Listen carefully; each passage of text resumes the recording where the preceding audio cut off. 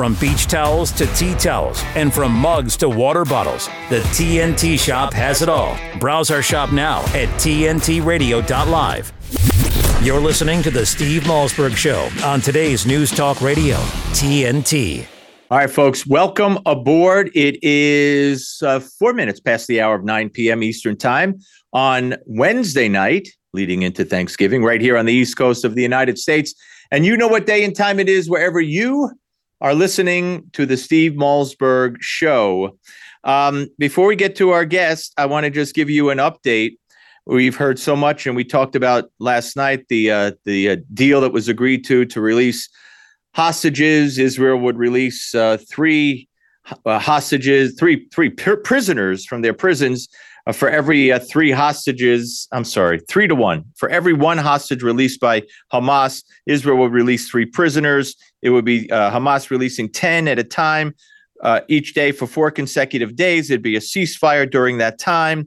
The first prisoner was supposed to be released and cross over into Israel at 3 a.m. Israeli time on Thursday.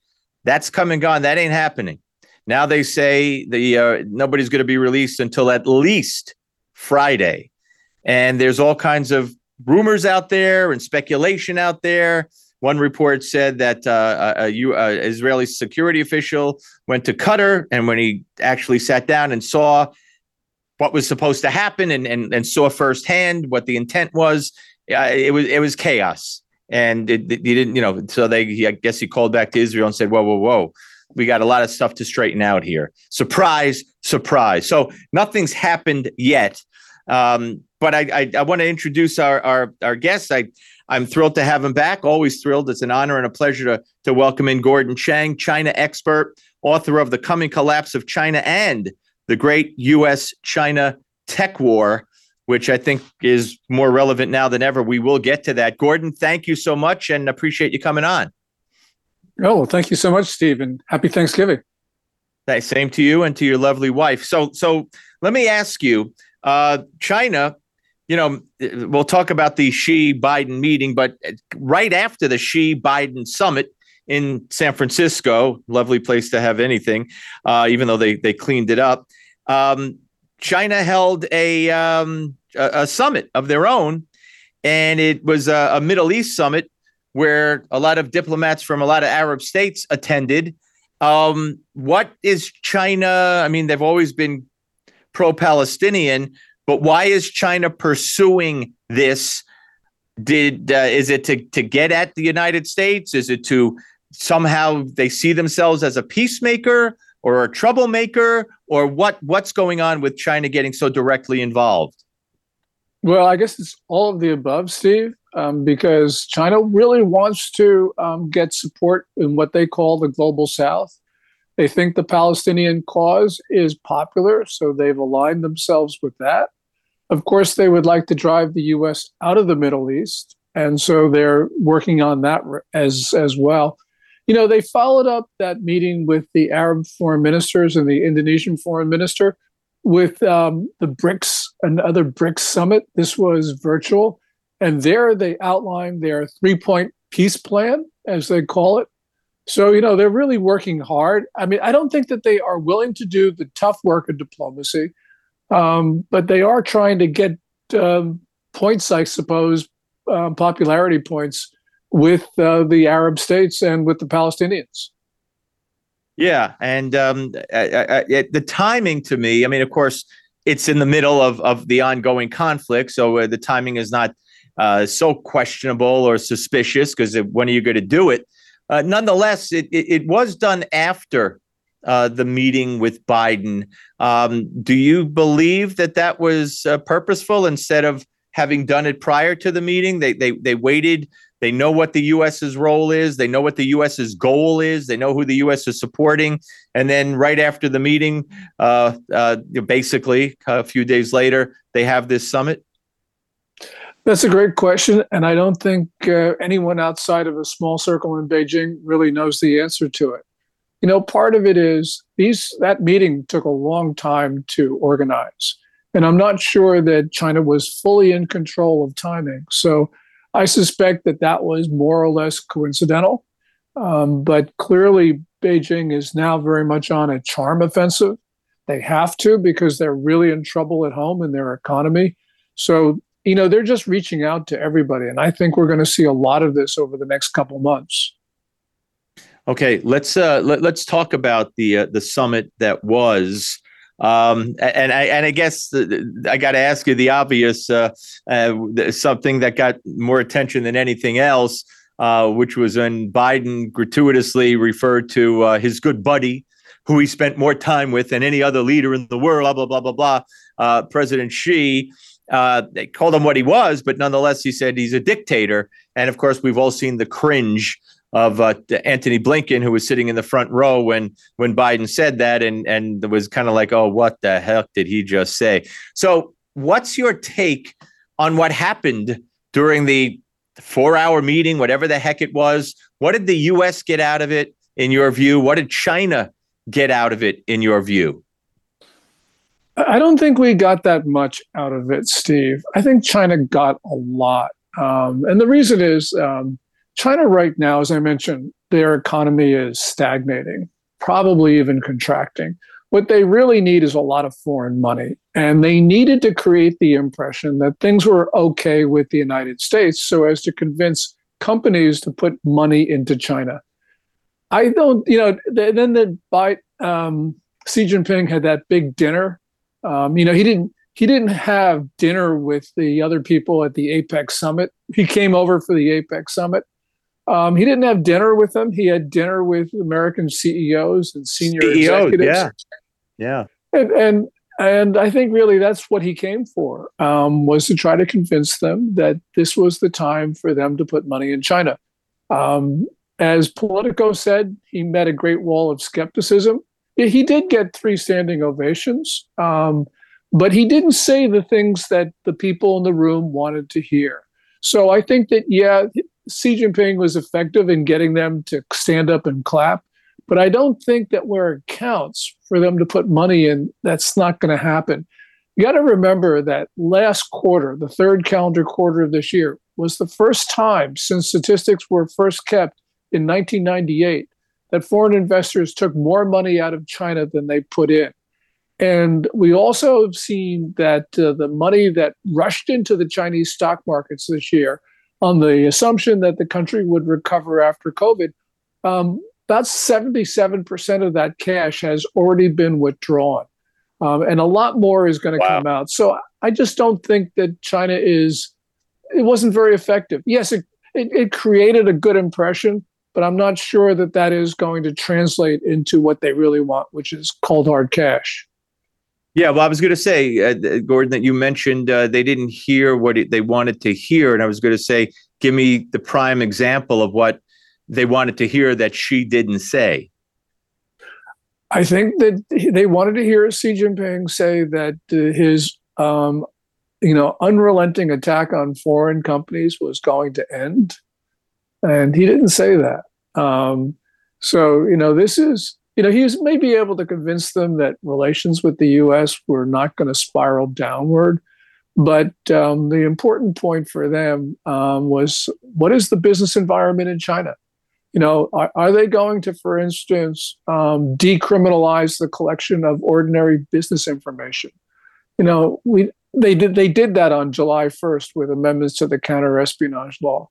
Really a big deal for foreign companies. I mean, Xi Jinping is not giving up on that. He's not giving up on all sorts of other stuff that has occurred, especially since March of this year. So it was a speech filled with a lot of generalities and, Communist Party sort of lingo that they love, this overflowing flattery and stuff. But that doesn't really fit very well with a U.S. audience. As the Wall Street Journal, I think, correctly said, his speech was tone deaf. Yeah, we're talking to Gordon Chang here on the Steve Malzberg Show. I want to get to the AI and your book, but I want to ask you first. If you stop and think of human rights or lack thereof in China, when you think of the Uyghurs in China, And yeah, this is nothing new. This has been going on. The NBA, LeBron James, all these people, all these companies, Apple, everybody's there. Everybody wants to be there or did want to be there, whatever. And to give this guy to give him an audience, but to give him standing ovations, and China just gets away with it.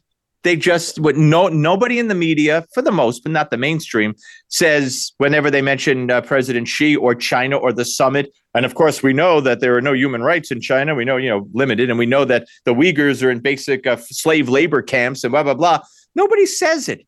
Nobody says it, and that's horrific enough. And then I think of how Israel is under the microscope constantly, and they're evil, and they're every name in the book for defending themselves. But China's China with no asterisk next to it. Well, a couple things here. One of them is that because, China, people for a very long time assumed that China was going to dominate the world. It was going to have the world's biggest economy. It was going to be a wonder to behold. Everyone was sort of thinking, well, we got to live with these guys. But, especially this year, we're seeing signs of extreme distress in the Chinese economy. And, the country's in deflation. You can't be in deflation and grow at 5.2%, which is what they claimed for the first 3 quarters of this year. Exports are down 6 straight months. The manufacturing sector is a disaster. Property is even worse. They got a debt crisis they can't deal with. They've got vacant apartments, sufficient number of vacant apartments to house at least 1.4 billion people, which is the entire population of China. Wow. So some people say 3 billion. I mean, there's a disagreement on the number of people. But the point is, the law of supply and demand says that they can't pay back the debt. Even if they were growing at 5.2%, that's not sufficient to create the output to pay back debt. So Xi Jinping is at a point right now where he doesn't really know what to do, I think. I mean, he's implementing these Maoist solutions, making the situation worse. So, the problem here, Steve, ultimately is I don't blame the business the business executives, they're hideous, but, they're business.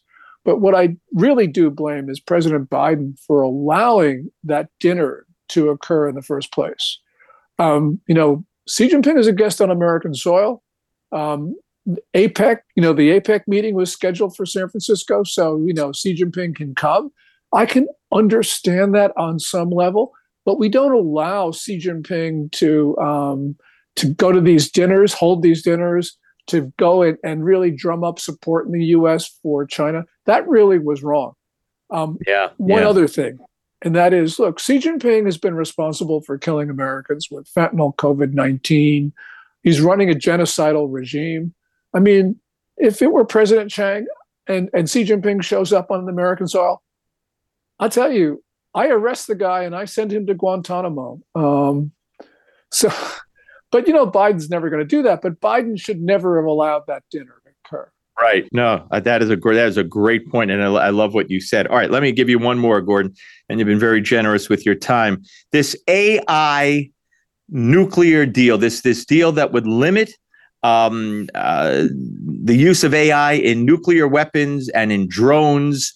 What is the status of that? Because I going into it, I heard that might come out of it, but when the meetings were over, I didn't hear that discussed much. But then in the aftermath of the summit, I'm now hearing that it was agreed to, or it's about to be agreed to. So what is it, and why is everybody saying, and I agree, but you know more about it, why would we do this when it's such a bad deal for us, apparently?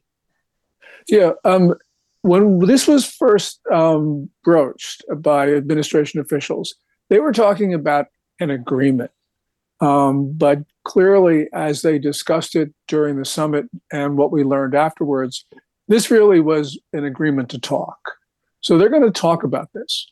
Now, AI and nuclear weapons are two things that should not occur in the same sentence.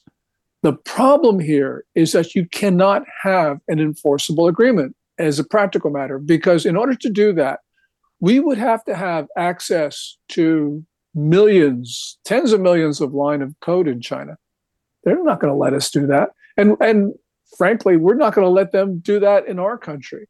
So although it is really dangerous to allow AI to make decisions as to when to use nuclear weapons, you just can't have an agreement with China because we'll honor it and they won't. So this is one of those situations where humanity is in a very difficult position. Yes, it's kind of the situation that came to mind with the whole Hamas deal with Israel.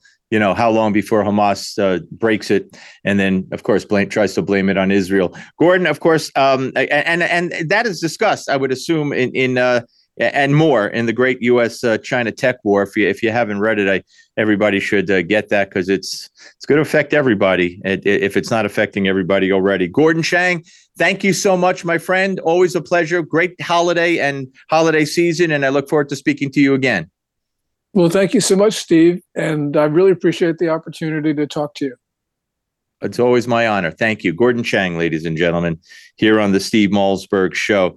Very, very interesting. And, there's so much going on. There's so much going on. And I know that we discussed it after the summit ended, but we really haven't discussed it until we speak to Gordon, because he's the authority. He's the authority. And I wanted to make sure we did. And I learned a lot just now, a whole lot.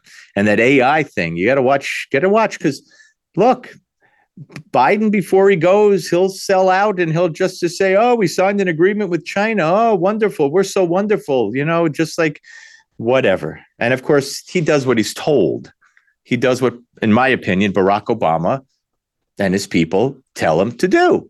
He maybe he does make some decisions and it ticks off Obama, like still being in the race, or maybe they want him still in the race, as we've discussed, so that nobody else could get in the primaries. And then at the convention, Obama inserts the candidate that he wants to insert. Anyway, we've been down that road before. All right, we're going to take a break. We're going to come back.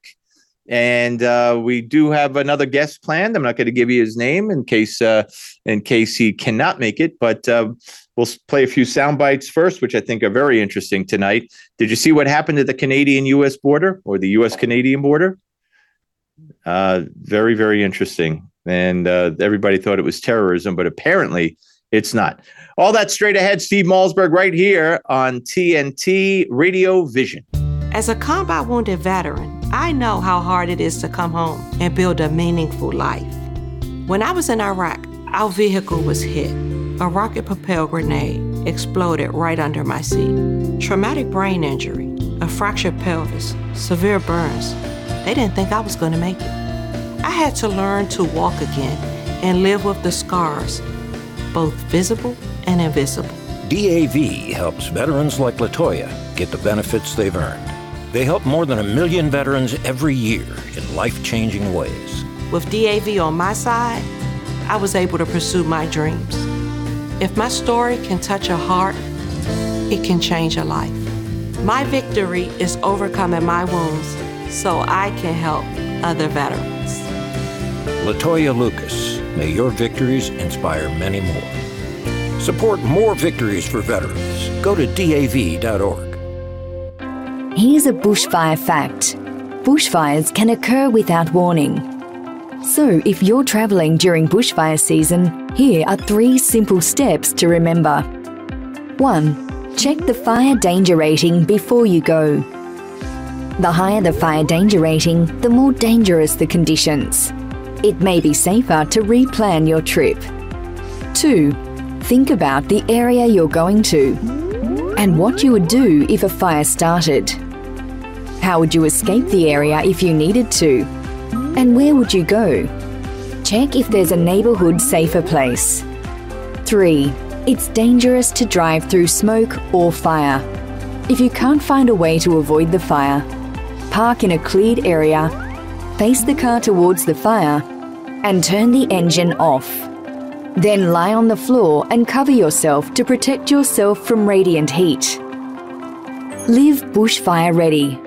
For more helpful tips, visit myfireplan.com.au today.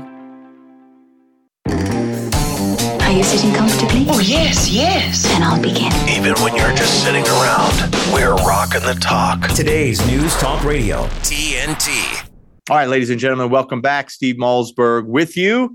And before we get to our guest, David Horowitz, I want you all to, are you aware what happened? There was a scenario going on, a scene going on over at the border, the U.S. and Canadian border in Niagara Falls. It was very, very frightening. People didn't know what had happened. A car crossed over the Rainbow Bridge. As it was crossing over, it exploded, but it did more than explode. So first, let's go to 249 and give a listen. But we just got some new video in, and we want to let it play. There it is. You can see the size of the fire there. Yeah. Let's listen.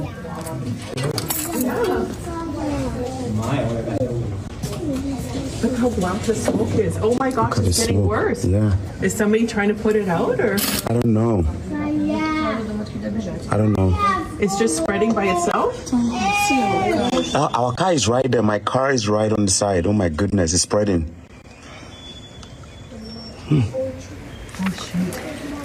What happened? Tom, I have no idea. Tom Winter, you can see the size of the fire. You can see the black smoke. Apparently, someone who is in a building very near the bridge. I mean, that looks really bad. Now, I want you to watch, and there's no audio to this, and we're running it about 4 different times. It's very short, but I want you to watch the top of the picture here. That's good. The video that's going to come on from the left side. It's going to go to the right side. Watch the car. Watch the car. Let's roll 250. Keep an eye. I'm going to talk you through this. Keep an eye on the left top, left top. And see the car? It's going to go. We'll watch it again 2 more times, I think. Keep an eye on the left top there. See, it just cascades over like, look at that. And then it exploded. The thing exploded. When it hit the ground, and apparently 2 people in the car were killed. Right away, everybody thought it was terrorism. And so far, they say, okay, now upon further review, it's not terrorism. And I guess we should be thankful for that. Nobody knows what happened. Did a driver get sick? Did the car malfunction? Whatever. But we'll keep you up to date, of course, if there's any new news on that. All right, I'm going to introduce my next guest. A name that everybody knows. If you don't know, you've been missing out for decades, but it's not too late to start. And he is the founder of the David Horowitz Freedom Center. He is the author of The Radical Mind, The Destructive Plans of the Woke Left, and so many other wonderful books, but that's the latest. We say hello to David Horowitz. David, my friend, are you there? Hi, Steve, I am. In the flesh. Oh, good. It's always good to be in the flesh, one way or another. I appreciate that. And I wish you a happy, and you and your family, a happy Thanksgiving and a healthy one. Let's get right to it, though. And I don't even know where to begin when it comes to the destructive plans of the woke left, the radical mind, as you put it so aptly in the title of your great book. Why don't you start us? What is the biggest threat? Because I don't know where to start. What Joe Biden likes to call an inflection point. We have hundreds of thousands of people, college educated especially, because our colleges were taken over by the anti-American hateful left 30 years ago. Chanting Nazi slogans. The Islamic Nazis are worse than the Hitler Nazis because Hitler had the final solution, that's this exterminating the Jews, as a secret program because he thought that the Germans were too civilized to accept such a horrific idea of eliminating a race. But the Arab Nazis shouted from the rooftops. They supported Hitler during the Second World War. The Grand Mufti of Jerusalem, who was the godfather of Palestinian nationalism, went to Berlin during the war to form an Arab Legion for Hitler. That's their agenda. And they also, it's pretty shocking to see so many young people spewing such obvious lies, beginning with the one that Israel occupies Palestine. And for 75 years, it's occupied Palestine. This is ridiculous. 75 years ago, Palestine didn't exist. It was created in 1964 to pretend that this is an issue of self-determination. It's an issue of Islamic radicalism. Islam wants world domination. I don't, that's not an interpretation. That's what they say. But they want a global caliphate so that everybody becomes a Muslim. And the Jews are in their way. When Israel was created, it was not created out of Arab land. Israel doesn't occupy a square inch of Arab land. It was created in the same way Jordan, Syria, Lebanon, and Iraq were created, out of the ruins of the Turkish Empire, the Ottoman Empire. The Turks aren't Arabs, let alone Palestinians. Nobody was calling themselves Palestinians in 1948. Before that was invented, the slogan then was push the Jews into the sea. So you have a Nazi movement, which is very powerful now because it's got all this Iranian weapons that Biden has helped them gather, and could literally wipe out Israel in a day. And you have the most progressive so-called, I've always called them reactionaries because they're still operating out of Marxist crackpot theories. But anyway, progressives, to a man and woman, buy this propaganda and spread the lies. Israel's an apartheid state. There are more than a million Arabs, Muslims, living in Israel as citizens who have more rights than the Arabs of any Middle Eastern state. Well, David, let me also ask you that. Let me also ask you this, and of course, there's a lot more to the radical left and their plans than what you're talking about in Israel. And I appreciate your views, and I agree with almost everything you said. And by the way, my favorite is give the land back to the Palestinians, give Jerusalem back, give the Gaza back, give the Sinai back to the Palestine, back to the Palestinians. When of course Israel took Jerusalem and the Sinai. Jerusalem and the West Bank from Jordan. They took the Sinai and Gaza from Egypt, and the Golan Heights, of course, from Syria. But everybody says give it back to the Palestinians. So I guess it was stolen from the Palestinians by the aforementioned countries. But let me go beyond. Let me ask you about the role what role do you believe Barack Obama plays in everything beyond the Middle East? I mean, everything that's happening in this country. A liar and a hypocrite, an anti-American, a Muslim, an evil man. He's responsible for this mess. I don't think, Joe Biden, whom is an even more wretched individual than Obama, had come to power without Obama. He couldn't have done half of what Obama did because people had respect. Obama was pretty clever in his presentation of self. But it's Obama who launched this, sorry about that, Iran deal. Yeah, well, I want to ask you, David, also, and we're talking to David Horowitz, founder of the David Horowitz Freedom Center and author of The Radical Mind, the Destructive Plans of the Woke Left. It starts on the schools. It starts with the children. It starts in the young grades. It starts with our kids. And Yes, we have to defund. And they are being indoctrinated. They are being hoodwinked. They are being lied to. They are being taught. How could you, with a self-respecting face, go out and chant against Israel's non-occupation of Palestine?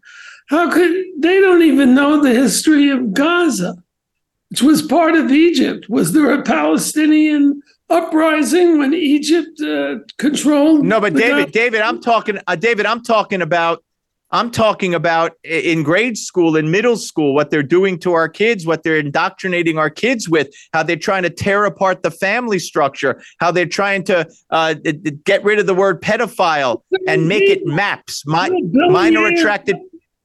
Billy Ayers is a half-wit Marxist who threw bombs in the 60s, became a professor at Columbia Teachers College, the most prestigious teachers college. And he has a whole series. He's the editor of a whole series of textbooks teaching social justice in mathematics, teaching social justice in science. How does he teach social justice in mathematics? He uses as numerical examples the number of blacks who died in Vietnam, which was much less than the whites who died. Just, you can't, the capitulation of the adult, we don't have a term for adults, do we? We've got Gen Z, but the adults. Right. Old. How about old? Administrators in the colleges are the real problem. They need to all be fired. Hey, David, I want everybody to pick up the book, The Radical Mind, The Destructive Plans of the Woke Left. God bless you, my friend. Stay well, and I look forward to the next time we speak again. Thank you, Steve. Anytime. Take care. David Horowitz, ladies and gentlemen, founder of the David Horowitz Freedom Center, somebody I've been talking to and interviewing, and I mean, for it seems like forever. And God bless you. And yeah, I cut it short a little bit, and I don't think he's on anymore. I hope he's not. I cut it short, not because I couldn't have talked to him for the rest of the hour, but because he's got some health issues and he struggles. And I know he likes to keep the interviews, or those around him like to keep the interviews short for health reasons and whatnot. And out of respect for that, that's why I did it. And anyway, so that's David Horowitz. Okay, so let's get to some other sound bites before we got some time before our next break. And by the way, I will be here tomorrow. I will be here on Thanksgiving. How do you like that? No guests. Well, no. There is a guest. There is a guest. And I think you'll find it very interesting. Someone who heads a group.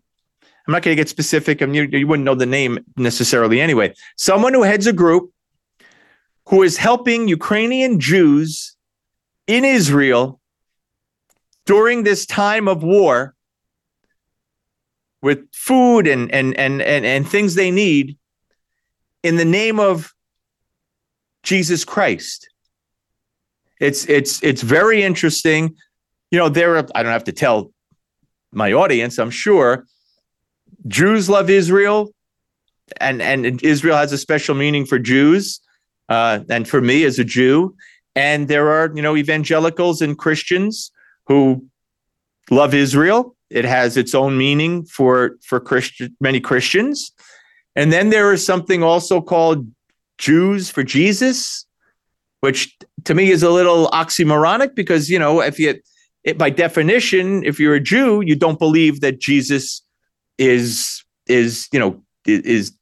God's son.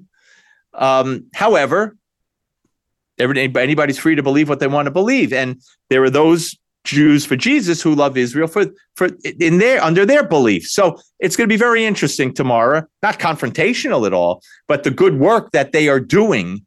And somebody said to me, "You're going to put them on?" I said, "Of course I'm going to put," not from the station, but a friend of mine said, and I said, "Of course I'm going to put him on. He's doing great work. It's from his heart. It's from the organization. The organization, it's from their heart. You know, just because they have different beliefs doesn't mean that, and they're helping people. You know, they're helping people who need help in Israel under these circumstances. So we'll talk about it. It'll be interesting. That's tomorrow. And then Friday, God willing, and when I say I'll be here tomorrow, of course, it's always God willing. Friday, I'll be here and there's no guest, and we'll shoot the breeze. How do you shoot the breeze? Now, how do you know if you hit the breeze? Well, of course you hit the breeze. How could you? The question should be, how do you not hit the breeze? Right? Okay. Well, since I'm in my comedy mode, is there any way I could do this right now? Let me see if I could get to this right now. Oh, where am I going to find it? The first cut I'm going to play right now is going to be, not yet, but 48. If it's at 248, if it's a problem, just let me know. Otherwise, it'll be 248. But I got to find the story, of course. And okay, here it is. Here it is. Bob Menendez, Senator Bob Menendez, New Jersey.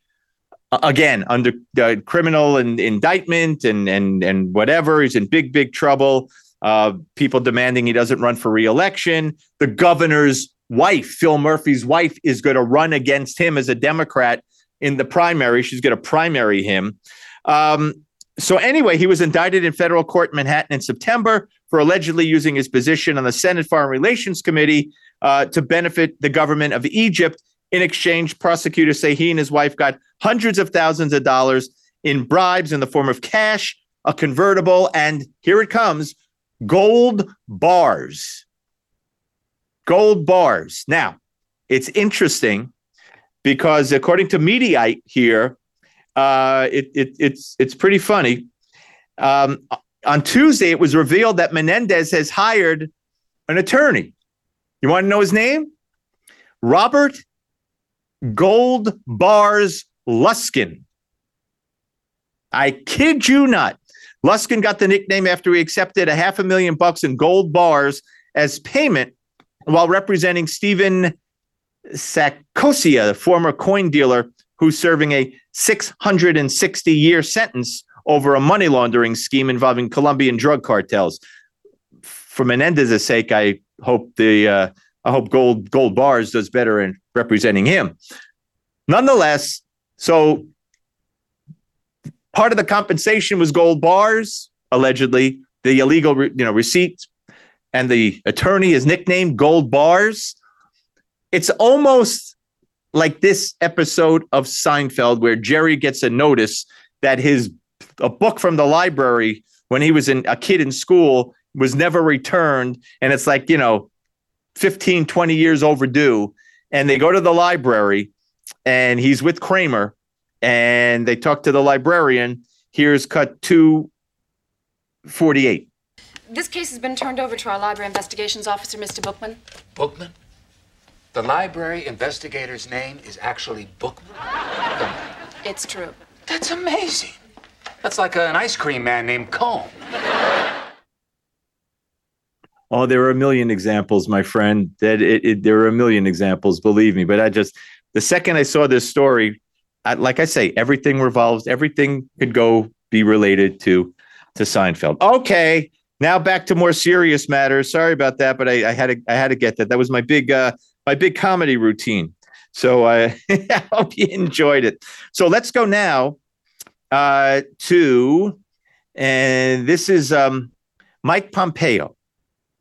Mike Pompeo, former congressman, former director of the CIA under Donald Trump, talking to Dana Perino on Fox about the deal Israel cut for the hostages and about how Israel must continue the war, the wiping out, the destroying of Hamas, even if there is a ceasefire for X amount of days. It's a very interesting analysis and conversation. And Dana Perino is going to make an excellent point,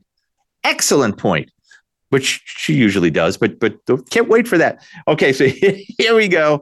It has nothing to do with the name of anybody. Here is cut number, as I said, 238. The Wall Street Journal writing today in its editorial board, the Israel-Hamas hostage deal. Innocents will be freed, but the terrorists get a chance to regroup. also saying that even as Israelis rejoice for the women and children who will return home, they know Hamas is rejoicing too. Its war crimes have been rewarded. This is an excruciatingly difficult decision for the Israelis. Do you think that there's a lot more perhaps that they know behind the scenes that gives them comfort that this is the right move at this time? Well, Dana, good morning. I'm confident that they do. I'm confident that the security folks in Israel, Prime Minister Netanyahu, understand the mission set, which is the complete annihilation of Hamas. The unmitigated joy of those families when they see their loved ones returned, if it in fact happens as they have described it, is unimaginable. And Dana, something we should all just remember here in America. The Hamas folks don't feel that way. The excruciating nature of this decision that the Israeli leadership had to go through is not something that Hamas leaders suffer. They're just about killing. They're just about destruction. They're just about wanton rape. They don't value human life in the way we do. And so I think that does set the mission and the context against which this release happens. Yeah. I mean, it had to be a tough decision for, the Israeli government. I think they felt a lot of pressure from the families of those being held hostage. A little girl, I think on Friday, turns 9. You got kids in there younger. I mean, where's the outrage been this whole time? Where's the outrage been this whole time? Where's the Red Cross been screaming, let us see the hostages, children, babies? Nothing. And if you listen to Hamas and the people who believe and support and repeat what the Nazis of Hamas say, there are no hostages. This all was staged. And they rip down the signs. Oh, wonderful people, Nazi lovers. Okay, so here's more from Mike Pompeo, cut number 239. I'm so happy that this is going to happen. I pray that Hamas will, for the first time in a long time, live up to a promise it's made. The devil in this deal will prove to be in the details, just as that devil sits in Tehran today. Mm-hmm. Make no mistake about it. The Israelis must continue their effort. The reason these hostages are coming home, if they do, the reason they will be returned to their families is because of the enormously good work the Israelis have done to put pressure on Hamas leadership over the past 6+ weeks. Yeah, well, and the reason, unfortunately, Hamas, believe me, the media will turn this into, I don't even know. I can't even imagine how horrific it's going to be, how the media is going to turn this around. Wait till they see the women who stabbed or tried to stab, Israeli soldiers, citizens, police officers, the men who did the same thing, who threw Molotov cocktails. Oh, it's about time they were released from prison. They were just part of the resistance. Oh, God. Okay, so here's Dana Perino with a good question here. I believe this is the part. Here's cut 240. Several past experiences would lead us to believe that adult hostages that are released, these women and older children that are going to be released in this first 50, it is likely they've been given instruction by Hamas to go on air to talk about how wonderfully they were treated, because they've been warned that their loved ones who are going to be left behind, the men, the brothers, the husbands, the fathers, will be in danger if they don't. And I think that's something we all need to keep in mind as we start to hear from them. Dana, that's a good thought to hold. These folks will not only have been through the horrors of detention by these barbaric terrorists, but they will be under continued pressure, as will the Israeli leadership and the families of these hostages, to speak about this in a way that does its level best to get the remaining 150-some hostages home as well. It's a terrible conundrum. I'm guessing we'll learn about the conditions of detention of all of these hostages when and if these folks are ultimately released. I pray that that's so, because only continued pressure will get the remaining hostages home. We need to bring them home now. The Israelis need to bring them home now, and Hamas needs to release them now. And the butchers in Tehran need to support that. By the way, 3 Americans are reportedly among those who will be released, including the young girl, 7 or 8 or 9. I think 7, could be 9, but whatever. So that's the plan. But as you know, the deal has been postponed. The first set of hostages was supposed to be released by 3:00 on Thursday morning. So it's about that now. should have been released by now. Now it's not going to happen until Friday at the earliest. Okay. All right. One more question and answer from Dana Perino on Fox 2, former CIA director under Donald Trump, former Congressman Mike Pompeo. Here is 241. The United States has been attacked approximately 66 times since October 17th, and 34 separate times in Syria, 32 separate times in Iraq. Look at this map here. These are all of the attacks that are happening against Americans. What do you think about the retaliatory strikes that we are doing? Should we be doing more? Dana, so long as the Iranians continue to attack America, we have to put pressure on the regime, not on its knucklehead proxies sitting in Iraq, but on the regime itself. This is an important point. So there will be, if this deal moves forward, there will be a ceasefire, a pause, a truce, call it whatever you will. There'll be moments where there won't be Israeli attacks into Gaza. But the Iranians aren't going to stop their efforts all across the world. This is a localized effort to get a group of hostages home.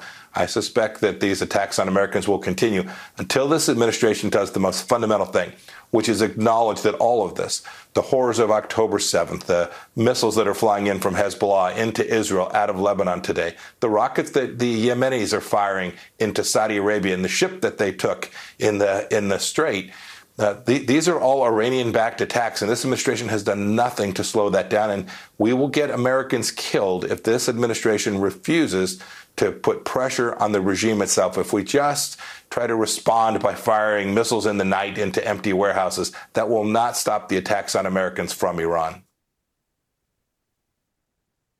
Iran is orchestrating, is responsible for attacking our soldiers. And you saw the map and you heard him many times, and we do nothing. Nothing. It's incomprehensible. Incomprehensible, except if you realize, in my opinion, Barack Obama, who has a fetish for the terrorist regime of Iran, always had, always will. He doesn't want it. He doesn't want retaliation. He doesn't want to fight them. He wants to love them. Okay? How much money have we given them? How much money do we continue to make available to them? How much more embarrassment? How many more ships are going to get hit? How many more, well, not hit, but attacked? How many more rockets are going to be fired at our troops in their barracks here in Syria and Iraq? And we do nothing. That's doesn't sound like Joe Biden, right? It is Barack Obama, which further makes my case that he, Barack Obama, is in charge, as he said he envisioned his third term would put him in charge. Okay, folks, we have one final segment left in the pre-Thanksgiving Day show. I've officially dubbed it that. I don't have any more Seinfeld cuts today, sorry. Right here on TNT Radio Vision. With his expert analysis and opinion, this is TNT Radio's Timothy Shea. It was reported over the weekend that Special Counsel Robert Hur, no relation to Ben, who's been tasked with investigating Joe Biden's criminal misappropriation, mishandling, and maladministration of classified documents to which he never had any legal basis for possessing, will not be bringing criminal charges against the president. Meanwhile, Special Prosecutor Jack Smith, who is criminally charged Donald Trump for possessing documents he was legally entitled to, is proceeding full speed ahead. Joe Biden having classified documents in his garage? Not a problem. Donald Trump having classified documents held under lock and key at Mar-a-Lago, which is protected by Secret Service? That's a criminal violation, pal. You're gonna pay for that. It's the hypocrisy, it's the double standard, it's the complete injustice of our Department of Justice that is so galling and it has people so angry. I think the worm eventually is going to turn, however, and all of those malefactors that are now interfering with yet another election are going to have their day in court on the wrong end of the V, when the Department of Justice once again meets out justice. From MAGAInstitute.com, this is Timothy Shea, TNT Radio. My dad was a farmer. The guy was bigger than life. He wasn't someone that liked to show his emotion or liked to show when he was struggling, but we all struggle. I want to show emotion to my kids. It's something that brings me so much joy, and I want them to see me working through things. Allow your kids to know that it's okay to struggle, that even dad doesn't know the answer sometimes, but we're going to figure it out together. You're listening to the Steve Malzberg Show on today's News Talk Radio, TNT. All right, we are back. Don't forget, follow me on Twitter at SteveMTalk. It's Facebook.com/SteveMTalk. Instagram, SteveMTalk. And tell your friends. I mean, you could hate me or you could love me. I don't care. As a talk radio freak growing up as a kid, I listened to talk radio that I loved, but I find myself as I was a kid and grew up and as a host and going home in the car, I would put on people that I disagreed with. I would put on people that I didn't want anything to do with. So if you have friends who you think would hate my guts, tell them to tune in. Yeah, that's all. Email me email me, Steve Malzberg, at tntradio.live. Steve Malzberg at tntradio.live. If I'm saying it wrong, folks, correct me, but I think I'm right. Okay, so Dean Phillips is a Democratic congressman from the state of Minnesota. He's kind of running against Joe Biden in the Democrat. I don't know if he's making primaries. I don't know what the running means because nobody's heard of him really. But whatever. But he was on CNN with Abby Phillips last night and talking about what he would do about the ceasefire and all this and all that. And I want you to hear what he had to say. It's pretty interesting. Here is cut number 246. The reporting is that Hamas would release kidnapped Israeli hostages in exchange for a 3-to-1 ratio of Palestinian prisoners, women and minors, children who are in Israeli prison. If you were president of the United States, would you accept that deal? No, because we have 9 Americans held hostage right now by Hamas, have been there for 6 weeks, including at least 1 child. And by now, I would have expected American special forces to perhaps play a hand in extracting them. I think it's absurd, shocking, and dismaying that 6 weeks later, we still have American hostages held by a terror organization in Gaza. I'm happy for the Israelis, don't get me wrong. Hamas should release all hostages. But the fact that we have Americans sitting in Gaza right now held hostage is appalling and should be addressed immediately. Yeah. You probably didn't even know that there were so many Americans being held hostage. Who the hell talks about them? Right? Who the hell talks about them? Unbelievable. Really unbelievable. Here is cut 247. So to be clear, you would turn down even this opportunity to free 50 hostages. And I want to just clarify for the audience, these are Israelis, but some of them are dual citizens. They hold dual passports, including some Americans. If all Americans are included that are held hostage right now, of course I would approve it. If there's a single American that is still held hostage after this deal, no.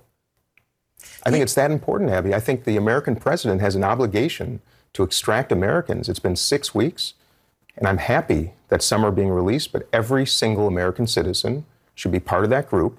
And if I were the American president, I would not agree to anything until every single one of them is released. I would demand it, and if it wasn't done, we have to use every lever available to us to ensure it. You mean to tell me that this country, this president, this administration couldn't do what the congressman said? Couldn't say to Hamas, the scum of Hamas, you better not touch a hair on the head of the Americans, including little kids who are American. And you better release them now. Really? We couldn't do that? We didn't do that? What the hell is wrong with this country, with this administration, with this so-called leadership? Almost 50 days, these Americans have been, God knows what's been happening to them. Shameful. Shameful. All right, folks. Jason Olborn's next. I'm Steve Malzberg.